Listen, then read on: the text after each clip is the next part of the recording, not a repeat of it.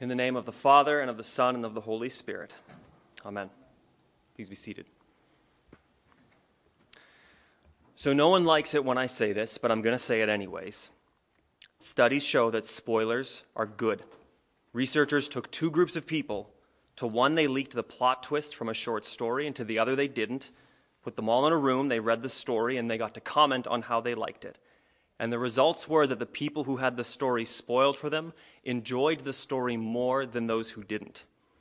No one likes it when I say this. Everyone scoffs at the research, but it is what it is. For those of you who are still skeptical, don't worry. I don't plan on spoiling anything this morning to prove my point. But here's the logic of the study. When you know the ending, you get to experience the story with anticipation.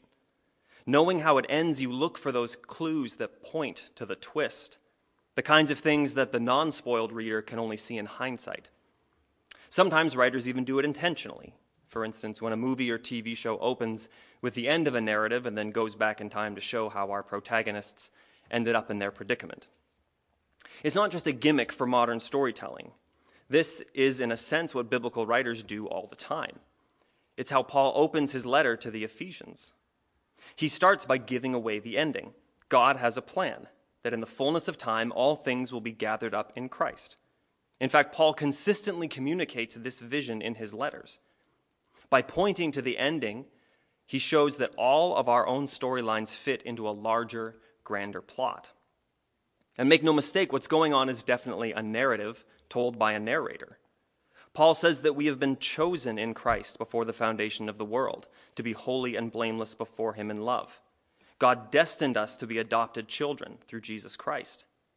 This kind of choosing can make us uncomfortable given our tendency to highly value our own personal freedoms. But without getting mired into the theological tangent about predestination, I think it's important to note that Paul and the other biblical writers who invoke God's election don't do it so we can step back and try and decipher God's plan, at least not what it's going to look like in the middle. They do so to comfort us by reminding us that there is a plan and what the end of that plan looks like. Now, preaching on the first Sunday after the mess that was the year of our Lord 2020 and talking about God's sovereignty may be something of a bold move. But Paul himself acknowledges that the plan isn't always apparent. In verse 9 this morning, he explains that what has been revealed in Christ, the manner in which God would renew and restore all things, was initially a mystery. And even what has been revealed now, he'll elsewhere describe as looking through a glass darkly. Things remain unresolved in the middle of the narrative, which is why later in the chapter, Paul prays that the Ephesians would have the eyes of their hearts enlightened to know the hope to which they are called. Paul doesn't pray for the Ephesians to know every last curve of the path laid in front of them. He prays that they would get a picture of what will come at the end to encourage them along the way. Even to see that their own salvation is only a piece of the bigger story, which is the restoration of all things. Matthew, in his gospel, does a similar work, trying to convince his readers that Jesus is the capstone of the story of Israel, the solution to the puzzle. For Matthew, Jesus is a crucial point in the whole biblical narrative, where all of the threads start to come together. The faithful king that was promised to rule forever, the restoration of Israel, the whole world coming to worship Yahweh. It all comes together in Jesus. And in a way, Matthew also puts the end at the beginning. Here in just the second chapter, Jesus is revealed as king of the whole world, as magi from foreign nations come to give honor to this newborn king. But the news disturbs or frightens Herod and all of Jerusalem with him. Why would they be frightened? Well, maybe because they know what Rome does to would-be kings. It had done it many times before. Maybe Herod sees a threat to his own power. Matthew names him King Herod here at the beginning of the chapter. Maybe, charitably, Herod sees a threat to the stability between Rome and Israel that he was trying to broker. Maybe he figured this is a less than ideal situation, but I've got a tenuous peace. In any case, Herod has no desire for things to change. He is stuck in his narrative, stuck on his own claim to power and stability, so much so that he won't or can't see the whole picture. The Magi who look to God give Jesus proper homage. Herod will not. Jeremiah also redirects his readers to a larger narrative in the midst of crisis. What we read this morning was from a series of oracles of consolation, prophecies about restoration for the people of God. We started our reading in verse 7, but in verse 3, Jeremiah talks about this big picture, that God loves his people with an everlasting love. Therefore, I have continued my faithfulness to you. In the midst of turmoil, God's faithfulness has become the anchor, the north star on which we can fix our eyes. It is the ending upon which all things are summed up. And so exile, pain, persecution, suffering, these will ultimately be undone by the one who is love, because they are temporary and God's love is fixed and permanent. Jeremiah writes that God would save the people he scattered from those who were too strong for them. Like a child in crisis, unable to get themselves out of the trouble they found themselves in, scared, in need of help and out of options, God says to his people, I will let them walk by brooks of water in a straight path in which they shall not stumble. For I have become a father to Israel, and Ephraim is my firstborn. Now, we're used to the language of father for God because Jesus uses it so frequently, even instructing us to call God our Father in the Lord's Prayer. But the language is actually pretty rare in the Old Testament. Typically, we see Old Testament writers use marriage language, and Israel is to be held to a standard of covenant faithfulness that they often fail to meet. Here we have the picture of a father, a good father, who cares for and protects wayward children. Jesus invokes the same idea in the parable of the prodigal son. It's a tender comparison from a God who loves his people. When you're in the hands of a master storyteller, you aren't able to easily predict how things will sort themselves out, but you can be confident that they'll get there. This is the faith we are encouraged to have in our God. And yet, if we left things at that, I think we would feel cheated. I think in the midst of all of our suffering, a promise that in the end all things work out would feel insufficient. This Christmas, I reread C.S. Lewis's Till We Have Faces, and the narrator, Orwell, gives voice to the frustration we might have with the divine in the midst of suffering, the frustration that any of us might articulate. She says it many different ways, but very succinctly like this: why must holy places be dark places? Her complaint is constant throughout the novel, that the gods are unjust and that their ways are cruel. Now, you'll have to read the story to see the whole thing. I won't spoil it all. But a simple vision of the future with no help in the present and an appeal to sovereignty without comfort gives us the distant God of the Enlightenment, who creates but never truly sustains or heals. It would be a theological Marie Antoinette. Let them eat cake. Let them be comforted. Jeremiah experienced some of the dark holiness of God. During the tenure of his ministry, he experienced a series of disorienting upheavals. First, the global superpower, the Assyrian Empire, fell. And then Judah was briefly under Egyptian rule. And then Babylon made it a vassal state and eventually conquered it, and the people were led into exile. And when autonomy over your land is the foundation of your understanding of the world, this kind of upheaval is nothing short of a crisis of identity and a crisis of faith.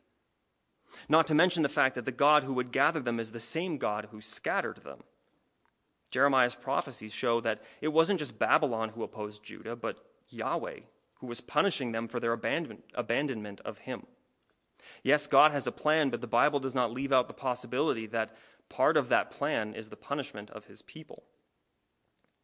Of course, even in knowing that, we aren't supposed to step back behind God and try to think through his strategy as if we were at a cosmic chessboard trying to stay 3 moves ahead of him. Instead, we're called to self-examination, repentance, and then to find that God is always with us amidst the suffering, that consistently God is present with us as we weep. In Jeremiah 31:9, we see that it is with weeping that the people come back, not because they're sad at their return, but because of what they have gone through. But as they weep, God leads them to walk by brooks of water, through straight paths, for God has become like a father. Verse 13 reads, "Then shall the young women rejoice in the dance, and the young men and the old shall be merry. I will turn their mourning into joy. I will comfort them and give them gladness for sorrow." This is a picture of a parent who sees their grieving child and comes alongside them, not to tell them, "Stop crying, it'll all be okay," but to come alongside them and say, "Stop crying, it will all be okay." Tone is everything. and God is much more of the latter and very little of the former. You see, God, not unlike crafty politicians, will not let a good crisis go to waste. But of course, unlike those who use crises for their own gain, God will not let the mess of sin be definitive. What we have done, what we have left undone, and what has been done to us, God will now not allow it to be the final word. Like the art styles that Deacon Rob Lewis and Emma Bolton have called to our attention last year, some of the most beautiful pieces are born out of brokenness and then mended by a master craftsman.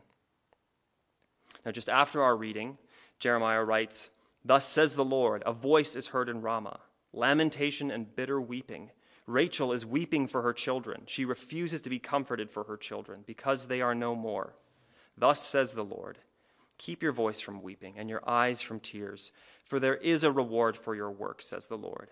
They shall come back from the land of the enemy." Jeremiah calls to mind Rachel's mourning from Genesis to remind his readers that while there is reason to weep, there is hope on the other side. And Matthew will quote this passage to do some heavy lifting.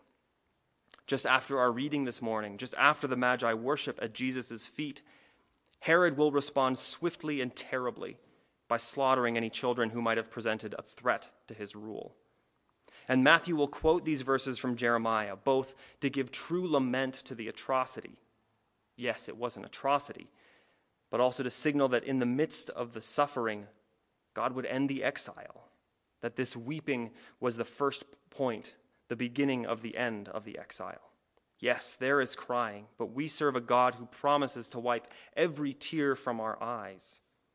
And we see that from the start, having become a refugee, fleeing for his life, the Son of God, the incarnate deity, as we sung, wouldn't keep suffering at arm's length, but would be found in the broken places, experiencing the brokenness of the world himself. Suffering is expected in this life, but so is God's comfort and presence in the midst of it. Don't be fooled, I've been talking about suffering, but this is still a Christmas sermon because it's about God's active choice not to abandon us, but to come among us, choosing to enter into the places where we hurt. Tish Harrison Warren writes about it this way: "There is no darkness into which he has not descended. He knows the texture and the taste of everything I most fear." And Paul, even as he points to the big story, points out that we aren't just sitting on our hands waiting for the final act. God has given us his Spirit. The Holy Spirit is the down payment, the pledge of the inheritance.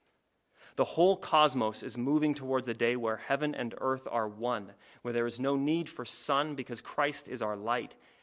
And in the Spirit, we have the first piece of that reality, God's presence with us, God among us. Paul speaks of redemption and deliverance. This is the language of the Exodus, God redeeming his people, making them his own, taking them out of slavery.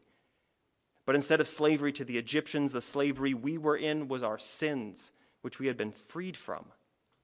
Paul will later point out to the Ephesians that our struggle is not against flesh and blood, but against the powers, the rulers, and the authorities of this dark world. With the big story as our guiding narrative, we can properly understand the true conflict in our own stories, and then see and experience our freedom from the slavery of sin and the presence of the Holy Spirit as the first piece of the final resolution to that conflict, God making all things new. Eventually, and I confess this is a little bit of a spoiler, Orual will come to terms with her own accusations of the gods. And she writes this: "I ended my first book with the words, 'No answer.' I know now, Lord, why you utter no answer. You yourself are the answer. Before your face, questions die away. What other answer would suffice? Only words, words to be led out to battle against other words." By the end of the book, she realizes it is the Lord who is the true answer, and his presence answers the things that words cannot answer. In our psalm this morning, we read, "Blessed is the one whose strength is in you, in whose heart are your ways, who going through the valley of misery uses it for a well. Indeed, the early rains fill the pools with water. They will go from strength to strength, and the God of gods shall be seen by them in Zion." Our prayer book translates it valley of misery, but another way to talk about it is the vale of tears. Who going through the vale of tears uses it for a well, and they will go from strength to strength. What the psalmist is invoking is this idea that as we go through that misery, when our strength is in the Lord, we find ourselves sustained and nourished, fixed, rehabilitated into something better than what we could have imagined. 2020 was just a calendar year, and very little of our life changed at 12:01 a.m. on January 1st. But may this be true for us, that in the depths of the pains and sufferings we have all been through, may we truly know the God who is with us. May the veil of tears that we have gone through be a well. May we go from strength to strength. May we see God as we pray, as we read Scripture, as we gather together, as we receive from him in the sacrament, all the places that he has promised to be with us. May we have eyes to see the big story and eyes to see God working in and present alongside us in our small stories. And to him be the glory, now and forever. Amen.